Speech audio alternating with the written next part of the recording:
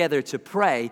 The intention with this short talk is to fuel our prayers, to give us things that the Bible teaches us we could and should joyfully pray for. So that's what we're going to try and do. And not that many of you, I think, have had the privilege of standing here or standing up there on a Sunday morning.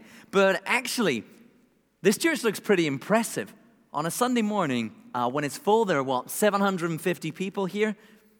Every seat filled, plenty of eager people, bright-eyed and bushy-tailed. Sure, there are a few people here not quite so bright-eyed and bushy-tailed. But nonetheless, this church can sometimes look pretty impressive. But the truth is that most churches do not look a whole lot like this. I don't know how many of you have grown up or passed through other churches in your lives, but I'm sure some of you have had quite a different church experience in your past. Before I was here, I was a part of a very small church plant in the center of Oxford. Some Sundays, I was praying. It was just depressing to stand at the front. Some Sundays, we would arrange the chairs carefully so that the small number of people who showed up wouldn't look quite so small. Some Sundays, there'd be about as many people involved in making the service happen as would show up all together. The church can look pretty hopeless sometimes. In many places, the church is in truth just a shrinking gathering, mostly made up of people who are moderately committed to the less taxing demands of a Jesus who they're pretty sure isn't just make-believe. Even this fine building, even a fine crowd here, doesn't feel like that much when you think about the size and the scale of the city that sits just outside our doors. But you know what? We, the church, we are, in fact, God's plan for bringing His good news to this world. We're His plan A, if you like, and there is absolutely no plan B. There's not a cavalry coming who are going to pick things up at the last moment, turn things around and carry the day. The Americans are not coming, at least not enough of them. Anyway, for the Asimov fans amongst you, there is no second foundation waiting in the wings to pick things up when all seems lost. No, when we pray in our Lord's Prayer, your kingdom come, the kingdom coming is this, is us. The place where God's will is beginning to be done on earth as it's done in heaven is the church. This really is the hope of the world. This really is the expression of God's mission in His world. This really is His plan for how every nation on earth is going to hear the good news about Jesus and come to worship His glory and grace. And that, I think, can be pretty terrifying, really. This is all there is. This is it. Is this really a good plan, God? We're going to read tonight a little bit of how Paul, one of Jesus' first followers, prays, particularly in regard to the church. And there's encouragement here for us if you're anything like me, and sometimes the church can get you down if you ever have doubts about it. Well, Paul prays that we would have insight into what to expect, since we are the people that God has called into His mission here on earth. So we're going to read together from the book of Ephesians. And if you don't have a Bible with you, it'd be helpful to have one. And there's some stewards at the back who'll bring one to you. Just wave your hand. Please don't feel embarrassed. Wave your hand and they'll come and bring you a Bible. We're going to be in the book of Ephesians in chapter 1. It's nice and easy to find. If you got one of our lovely burgundy Bibles, then we're on page 1173. 1173. Ephesians chapter 1.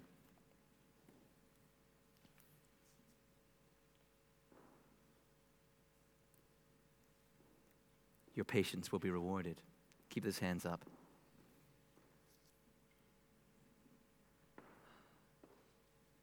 You can share. You'll be all right. Ephesians chapter 1. We're going to start reading in verse 15. Thanksgiving and prayer. That's very fitting for a church at prayer, isn't it? Ephesians chapter 1, verse 15. For this reason, ever since I heard about your faith in the Lord Jesus and your love for all God's people, I have not stopped giving thanks for you, remembering you in my prayers.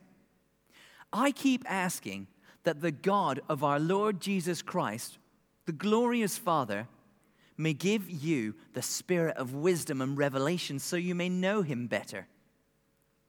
I pray that the eyes of your heart may be enlightened, in order that you may know the hope to which he has called you, the riches of his glorious inheritance in his holy people, and his incomparably great power for us who believe. That power is the same as the mighty strength he exerted when he raised Christ from the dead and seated him at his right hand in the heavenly realms, far above all rule and authority, power and dominion, and every name that's invoked, not only in the present age, but also in the one to come. And God placed all things under his feet and appointed him to be head over everything for the church, which is his body, the fullness of him who fills everything in every way. That's how Paul prays. Now, that passage is pretty dense. You probably want to take that a whole lot slower than we're going to tonight, but we're not going to. A little bit of unpacking. Let me fly you back through the passage at a higher level, okay? He says, having heard about their faith and love, that's verse 15. He's praying for the church in verse 16. He's asking God to give them insight so they know him better in verse 17. Knowing God better is what's at the heart of Paul's prayer here. That's what he's praying for his people, that they would know God better. But then he goes on and spells out what that means for us as a people, not just as individuals. And that starts in the middle of verse 18. Find verse 18 with me. Take a look. What's the result of knowing God better? The eyes of your heart may be enlightened in order that, this is the result, in order that you may know the hope to which he has called you. And then he gives us two things the hope stands on. First, right at the back of verse 18, he says this stands on the riches of his glorious inheritance in his holy people. That's a bit of a mouthful. We'll unpack that in a minute. The second one in verse 19, he says it stands on his incomparably great power for those who believe. And then the remainder of the passage tries to spell out and show us just how great that power is. Where we've seen it displayed in verse 20, in the resurrection of Jesus, how overwhelmingly great it is in verse 21 over every single thing, and then reinforcing that this power is brought to bear for the benefit of the church in Christ, verses 22 and 23. 50,000 feet of what's going on. Okay, but let me boil it down. Paul is praying that we'd know God better, and that means that we'd embrace the hope that there is in God's calling. And that hope stands on how much God treasures the church, and it stands on how great his power is. But to get this passage right, we've got to get the words right. And probably the key one here is hope. Paul's praying that we'd embrace this hope that results from the call of God, this hope that comes out of it. When we hear the word hope today, we think of almost a wish, right? I hope it doesn't rain. Actually, October's been amazing for that, hasn't it? But generally speaking, I hope it doesn't rain is just a wish. It's just a desire, right? When Paul uses the word hope, it doesn't carry that sense at all. When Paul's not just wishing that we might believe it's possible, although unlikely. It's not what he's suggesting to us. He's praying that we would embrace its certainty. When Paul talks about hope, he's talking about future certainty, not a possibility. A confident expectation. He wants us to live confident expectation of what is coming. The next two clauses spell out why we should be confident, okay? First, we should be confident because of the riches of his glorious inheritance in his holy people. That's verse 18. That's a bit of a mouthful. What does it mean? Let's start by what it doesn't mean, okay? The riches of his glorious inheritance. Well, this isn't Paul praying that we'd know how rich, how glorious we're going to be as his holy people. Paul isn't praying that we would grasp that if we just have enough faith, we're going to be rolling in Wonga. To be fair, that might be quite appealing. It'd be a nice future to have if that was what was promised. But it's not. You don't have to read very many stories of Jesus' followers to figure out that it doesn't work out that way for them in the past or for them even today. Paul's not holding out to the Ephesians a kind of lottery-style hope. You should hope that you're going to win big on God. That's not what he's saying here. Here's how we need to read this. This is speaking not about what's going to happen to us. It's about how God sees us. His church, his holy people. Paul is praying that we would grasp just how extremely valuable the church is to God, how treasured it is, how precious it is to him. Let me answer this for a minute. What is the most precious thing in your life? Do you have like a special possession? Do you have something that sits on the mantelpiece that may not be touched, only polished? Maybe it's not a possession. Maybe the most precious thing in your life, let's put aside the Sunday school answers for a minute. Maybe the most precious thing in your life is more of a memory or an experience or a relationship, the thing you treasure the most. Take a moment and try and get something in mind that is precious to you.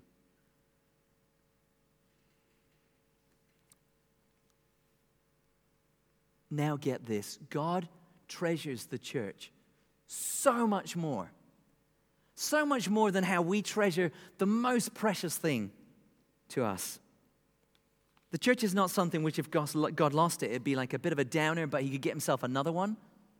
That's not how God thinks about the church. It's not like having, your wallet. I like my wallet. It's handy to have my credit cards. Lost it, awkward, inconvenient. That's not how God thinks about the church. The church to him is priceless, irreplaceable. It's not a commodity. We are of extreme value to God. He calls us his glorious inheritance. And that doesn't mean it's not what he gets when somebody dies. That's not what he means by inheritance. He's using the way the Israelites would have thought about inheritance. It's their patch, their bit, the part of the promised land that was specifically theirs. What this means is we are God's own special portion. We're the bit that's his. Priceless, precious to him. Not looking so glorious today, perhaps. Not so much a holy people today, perhaps, apart from Christ's covering of our sins. But this is what we are to him. We are precious, we're treasured, we're valued. And you know how we can see how precious we are to him? By looking at the price he was willing to pay. Like Martin was speaking to us this morning, if you were here. This is how precious we are to God. That he's willing to give his son, his only son, his beloved son. So let's step back. Why should we have hope as a church? Why should we have hope? Confident expectation, because we as God's people are truly treasured by God. Hard to put too much weight on how much he values us. I find it hard to get my head around that God actually thinks that we are valuable. But he does. He bought us with his own son's blood. That should shape our expectations in our relationship with him. He doesn't just put up with us. He's not just stuck with us, unable to take us back and get a refund and choose another people. One foundation. But that's not all. He gives us another foundation. Look at verse 19. The other foundation for solid hope is this: his incomparably great power for us who believe. His incomparably great power. And in case we couldn't quite get a handle on that, is it a bit abstract? How powerful is God? He tells us where we can see it. We can see it displayed in raising Christ from the dead in the past. We can see it displayed in the present in exalting Christ to the highest place over every power, earthly and heavenly. And we can see it in forever in the future. All things are under Christ's feet. I want to show you one more thing about this second foundation. It takes this power demonstrated in Christ's resurrection, connects it back to us, his church. Just one little word, but it's significant. Look closely at verse 19. It's his incomparably great power. It says it's power for us who believe. His power for us who believe. The ESV, it's another translation of the same Greek manuscripts. The ESV translates this, his power towards those who believe. What both these translations are trying to capture is the sense in the original language that this great power is for the benefit of us who believe. Power for our good. Power in support of us as his church. Kind of like imagining the U.S. behind you as you go in on an attack. Their air power backing you up. We can see the same forness of God's power in verse 22. God placed all things under his feet, under Jesus' feet, and appointed him to be head over everything for the church.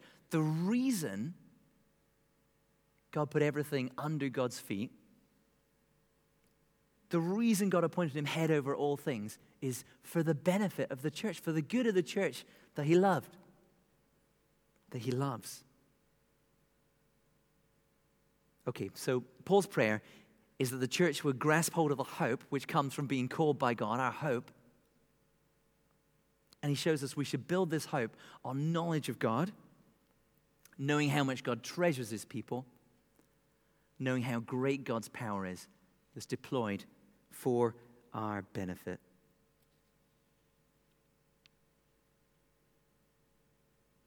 This means, as a church, we should hope. We should be filled with hope. We have good reason to hope. This means we have good reason to pray. So tonight, as we come to pray, we're going to pray with Paul that we would know this hope. We're going to pray with Paul that we would grow in this knowledge of who God is. We're going to pray with Paul that we would hold on to these reasons, these pillars of support for why we should hope. Because the church, we are treasured by God. And his power is deployed for us in Jesus.